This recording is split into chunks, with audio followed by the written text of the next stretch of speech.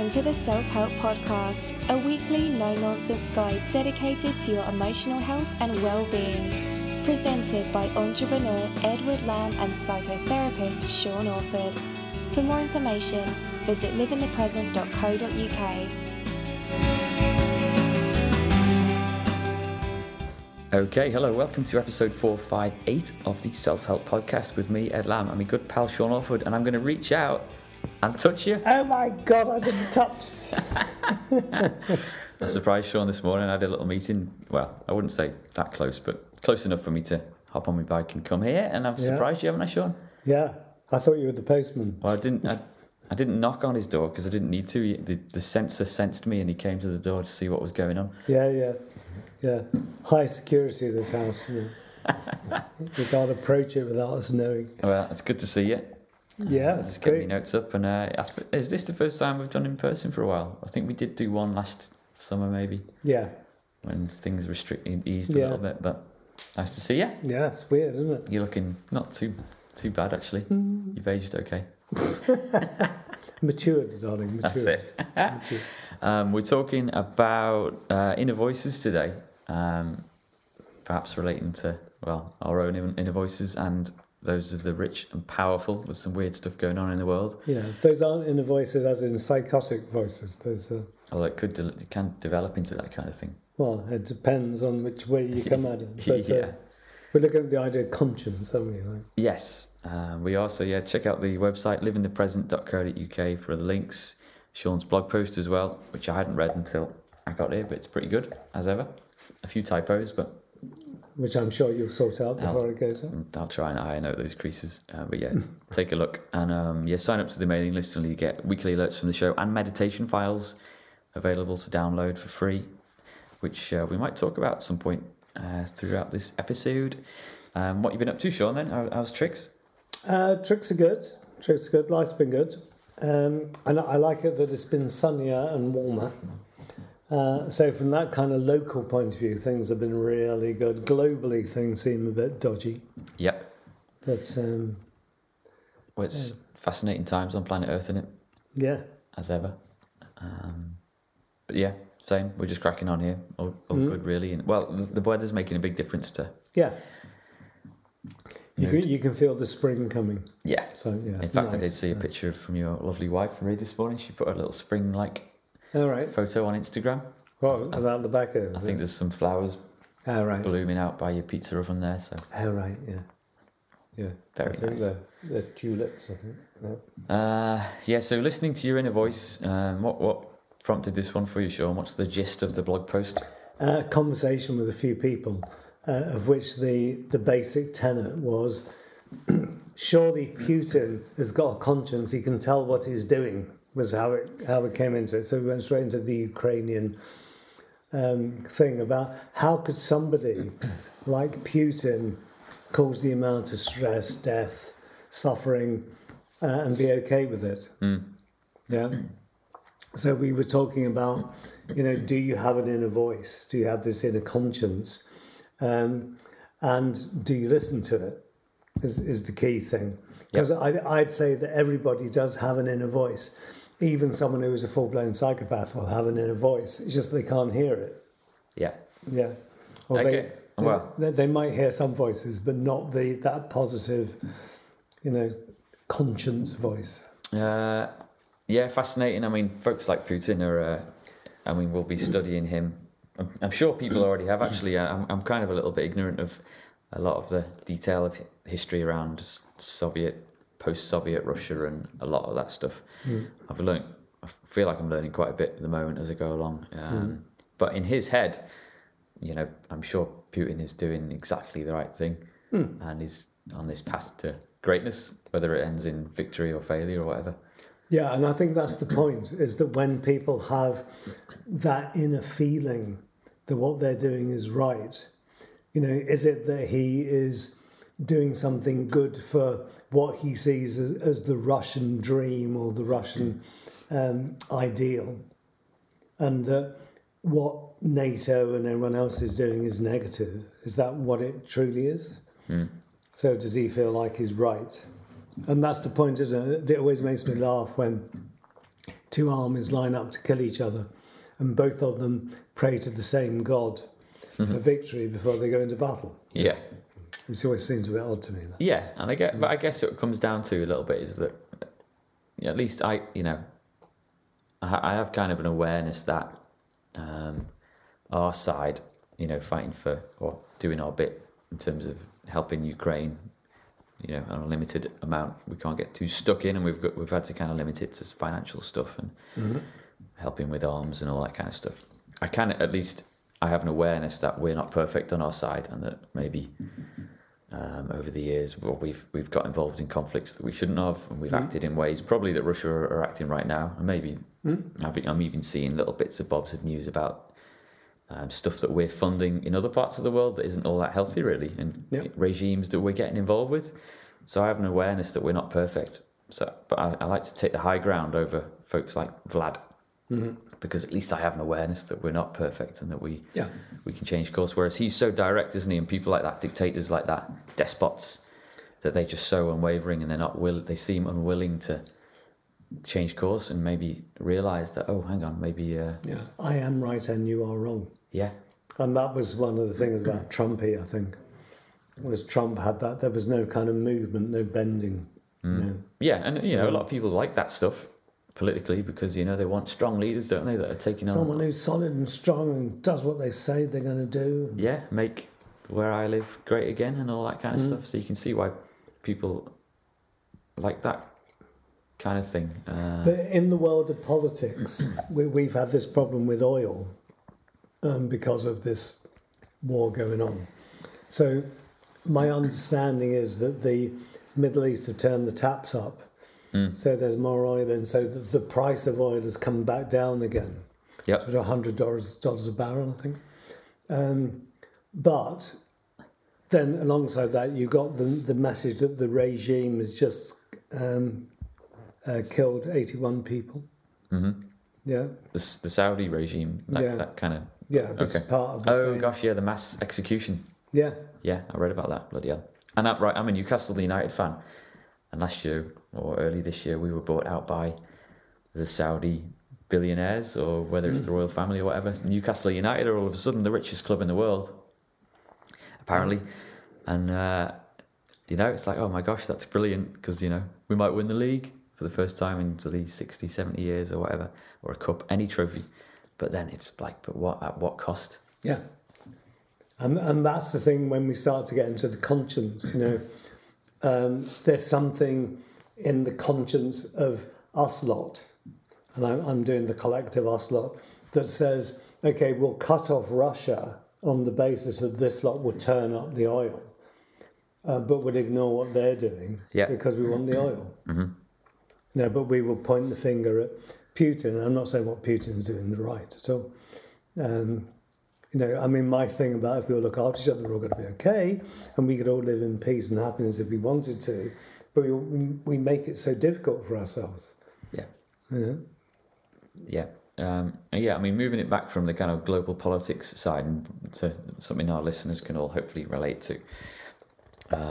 That key word, is it about awareness? If you're so fixated on a certain point of view, how do you even know, or how do you, if you've got people in your life that you think are so fixated on a certain path? But unless someone is able to listen. Because you and I have an awareness that we might be wrong about certain things. I realise that you might be wrong about that. Yeah, so you're always dead keen to bring up stuff about Brexit, about it, it's got a big role to play in the current global meltdown stuff. And I'm the guy that's always talking about climate and energy stuff. Yeah. So I'm like, this is climate stuff, There's mass migration, there's a fuel crisis, it's the climate emergency. But I'm kind of aware enough to know that it's a lot more complicated than that. And I'm sure you're aware enough to know that this isn't all because of Brexit. No, I'm sure it's not. And I'll let Boris off on that one. So what is it about us, and we're not perfect, and a person that allows for that sense, that little chink of light and awareness that lets other ideas into our head, into someone's How head? many times have any of us done something, or something, we're in a situation, and then something's happened, then we thought, I knew I shouldn't have done that. Mm-hmm. And actually, our conscience was saying to us, no, don't do that.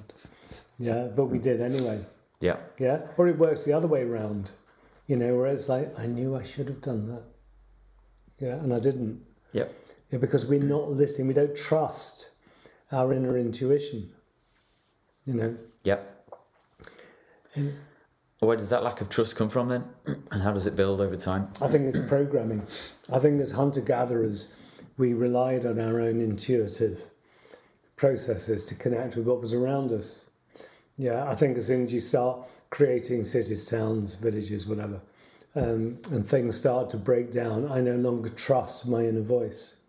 So then we have education, where you go to be educated to learn, and they teach you everything except how to contact your intuition, because it all stops at cognition. Mm-hmm. So that we then become reliant on what other people tell us needs to be done or what we need to do, rather than as hunter-gatherers, we just do it. Mm-hmm. Yeah. So now we're actually dependent on leaders. And once you give away your power to the leader can do whatever they want with it. Now, if you've got a benevolent leader who's lovely, they will look after what you've given them. If not, they will take advantage of it. Mm-hmm. Yeah, which is the kind of thing that we're seeing. We have a lot of, I'm going to use the word psychopath. I don't mind using the word psychopath. When I say psychopath and sociopath, I mean people that are lacking insight and empathy. Or maybe have no insight or empathy. But a lot of our leaders around the world are like that at the moment. Mm-hmm. We've got a lot of people that are on the pathic spectrum. Yep. Yeah. And you can always tell it. It's because a path will be somebody who comes in and tells you a whole load of nonsense, then goes and does something else. Yeah, and when they're telling you the nonsense, they'll be so plausible and believable and all that kind of stuff, and then they're just going to do what they want anyway. Yeah. Yeah, I mean, I've got involved in local politics where we are, and it's there's some fascinating characters there. A lot of really good people, actually, and it's interesting, local politicians. I mean, generally, they need to be worried about, like, bin collections and, keeping the roads well paved and all that kind of stuff. Some have quite grand, like, ideas. You can see they're kind of maybe got their ideas set on a bigger goal and climbing that ladder. But then, any politician that kind of reaches the ranks does so generally with the backing of the people that voted for them. Putin's an interesting case because he's clung to power, and I think he gave up the presidency for a while and then grabbed it back, and obviously he's taken pretty serious actions in terms of silencing the voices of opposition and killing journalists, or at least ordering that. So, and we had a lovely example, didn't we, of this lady, Marina Osvianakova, who was the editor on the Russian television program. Oh gosh! Who so bravely went out on a live broadcast behind the newscast and held up a sign saying, "No war, you're being taken up the cleaners, this is all propaganda, it's all rubbish, don't listen to it." Yeah, and she's since disappeared. God knows what's happened to the poor woman. Ugh. But she listened to her conscience. That was that inner voice going, I cannot sit here and just keep doing this and allow it to happen. I've got to do something about it. Yeah, and she was in a position of quite great power, actually. So I've only just found out this morning that I'd kind of wondered how she got into the studio, but she works there. Yeah. So, man, I hope she's all right and managed to escape. Oh, goodness knows what. From what I can understand is she's disappeared. Hopefully she's disappeared positively and not negatively. Yeah. Wow. But at this time, there was a thing on TV earlier on today about some people that had virtually carried, I don't know how they moved it, a pizza oven from the north of Scotland out to the Polish border so that they could start providing food for people coming over the... Wow. And then people have delivered... good food as well. Yeah. Homemade, freshly made pizza. Yeah. Rock and roll. I love it. And people have been delivering food to them from here, Okay. so that they can cook it all. Wow. Yeah. Yeah, no, I mean, there's a lot of people rising to the fore. I think last night the UK government started up a process where you could sign up to take a refugee in your home, when all the systems are in place. And I think 40,000 signed up overnight. Yeah. And it's probably double that now easily. Yeah. Willing to give up a bedroom for a family or a couple that can come and stay with them. So there is a lot of good stuff kind of coming out and people are having that internal monologue. Could we do it? Can we do it? Can we afford to? Can we give up the space? If you look at all the research in these areas, people are naturally kind. Yeah. People will naturally step forward to help. There's only the amount of people that are the takers are relatively few, really. Yeah. They just make more noise. Well, in terms of noise, then, I mean, I just want to mention that it's so easy in modern life, isn't it, to kind of drown out any kind of noise and inner monologue just through sheer busyness in life. We've got so much going on, a lot of us, haven't we, with work and families and kind of social lives, and obviously phones pinging all the time with notifications. That it's kind of quite addictive, isn't it, to want to shut down any silent time, for actually letting your mind wander and letting your inner monologue do its thing. All the evidence is that you need on a daily basis, and I wonder how many people would say, I never do this, to sit down for at least half an hour, and preferably an hour where you do nothing and you just close your eyes and you just focus and just be with yourself. Mm-hmm. Now, whether that turns into traditional meditation and mindfulness, or whether it's just that kind of silent space being with yourself, is there's loads of evidence now that people that do that actually have better brains, are healthier, better immune systems, are saner than people that don't. Yeah. How many people listening to this, when they wake up in the morning, the first thing they do is turn on a radio, music, something to fill the space up? Mm-hmm. Yeah. Yeah. We talked about driving, didn't we? Like, what's your routine in the car in terms of, is your radio on a certain channel and music? Do you have to have it blaring? I like to, as people will know, I try and avoid driving as much as I can. Mm-hmm. But when I do drive, I'd like to have the radio off and I think it's because I'm so used to riding and needing my senses and being able to hear and just kind of focus, that I like to be able to know what's going on around me. But a car is such an easy place to kind of seal yourself off from the world, isn't it? As you zoom around. You're in a bubble. Yeah. And I kind of feel a sympathy for a lot of people that do that when I'm zooming around on my bicycle, taking in, the air, sometimes the wind and the rain, whatever it is. I really enjoy that, and I kind of enjoy taking in that fresh air. When you hear cars go past and the bass bin thing in the boot is so powerful, they must have blood coming out of their ears. I mean, how can those people actually be focused on what they're doing with that level of, that volume of noise? Yeah, I don't know. I haven't looked at any studies about that, but quite often there's a certain kind of driver that they're acting a certain way, and you can hear the music, that they're not concentrating completely on the job. They're kind of off somewhere else. Yeah. Maybe they are speaking to that internal dialogue. Maybe that's that inner mind. Maybe they need to be talking to the external mind, which is watching the road. Watching that fella on the bike, wobbling around in front of you, but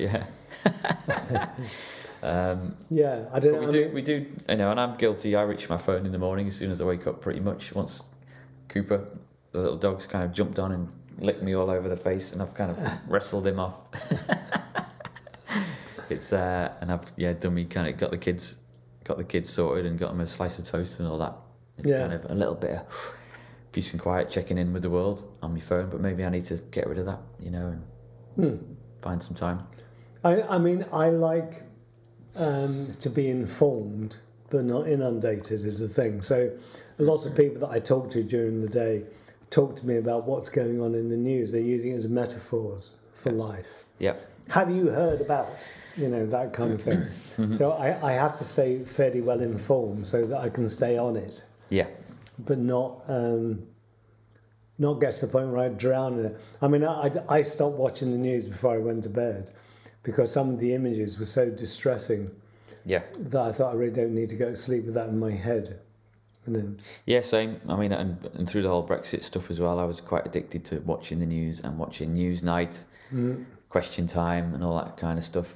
And it just reached a point where I was like, well, just why? What's the point, you know? And I'll sign petitions if I need to, and I'll ping the odd email off to my MP, but I'm just gonna crack on and just do my own thing for a little bit because it was too much.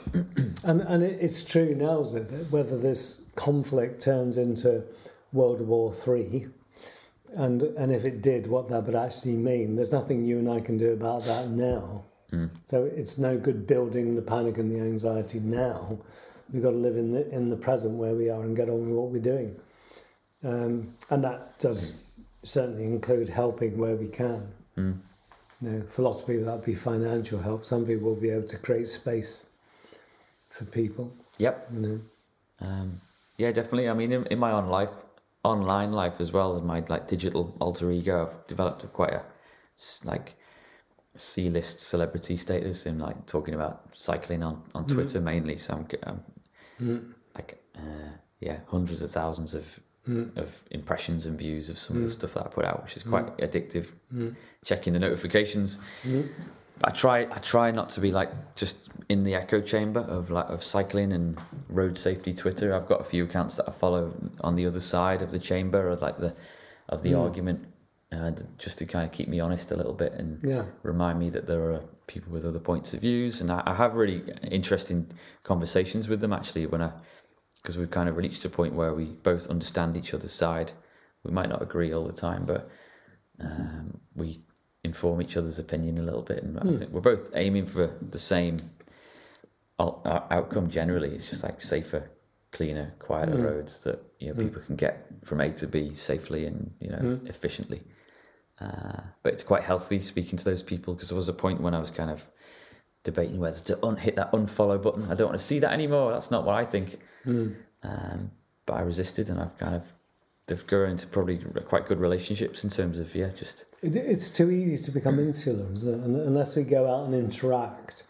And I think that's one of the problems with COVID and lockdown and people withdrawing from offices. That when you do Zoom calls and everything else, there isn't the same level of kind of interaction and interchange that there would be in a face-to-face. Like this? Like this, indeed. Yeah. Yeah. You can smell me and everything? Yeah, I haven't stinks. cycled too hard today, but...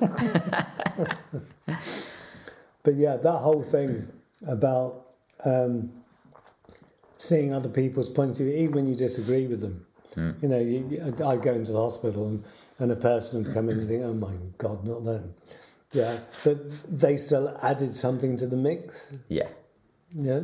Yeah, and there's that little chance, isn't it? You can swing their view and you can meet somewhere in the middle and compromise and all that kind of stuff. And they're probably looking at me thinking, oh God, it's him again.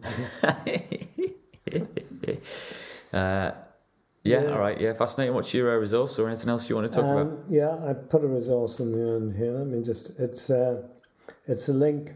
It's called thriveglobal.com, and it's why you should listen to your inner voice. And there's a few little stories and articles on that site that are quite useful to make you think. Okay, cool. Yeah, I'm going to healthline.com, and everything to know about your internal monologue, about whether we have one, and it's quite in-depth, kind of some in-depth science about it, and how you can shift it a little bit to be a bit less critical as well, that kind of thing, because your monologue inside can be, it's not always, I must do this, I'm on the right path. It can be. Now, without trying to sound like a kind of multiple personality disorder person, I think that inside a person there is there are two voices that are going, why are you doing that? I don't know, you should, you shouldn't, you know, that kind of argue with each other. Yeah. But if above that is that observer self, and that's where the conscience is, that is above that kind of thinking, feeling bit, and just kind of knows. And that's the thing about when you're in touch with your intuition, if you go into a situation, you know whether it's good or bad, you know whether it's right or wrong. Yep. You don't have to relate to logic or emotion, you just know. And that's the bit that's important. Yeah. But yeah, it's fun. It's fun. All right. Interesting. Okay, we're back next week for more. I might knock on your door again. You never know. We You might be never know. on Zoom. Or I could knock on your door whilst you were knocking on this door, and then Oh, that would be embarrassing, wouldn't it? We'll have to give each other a set of keys so I can let myself in here and you can record. Say hello to Cooper back at my place.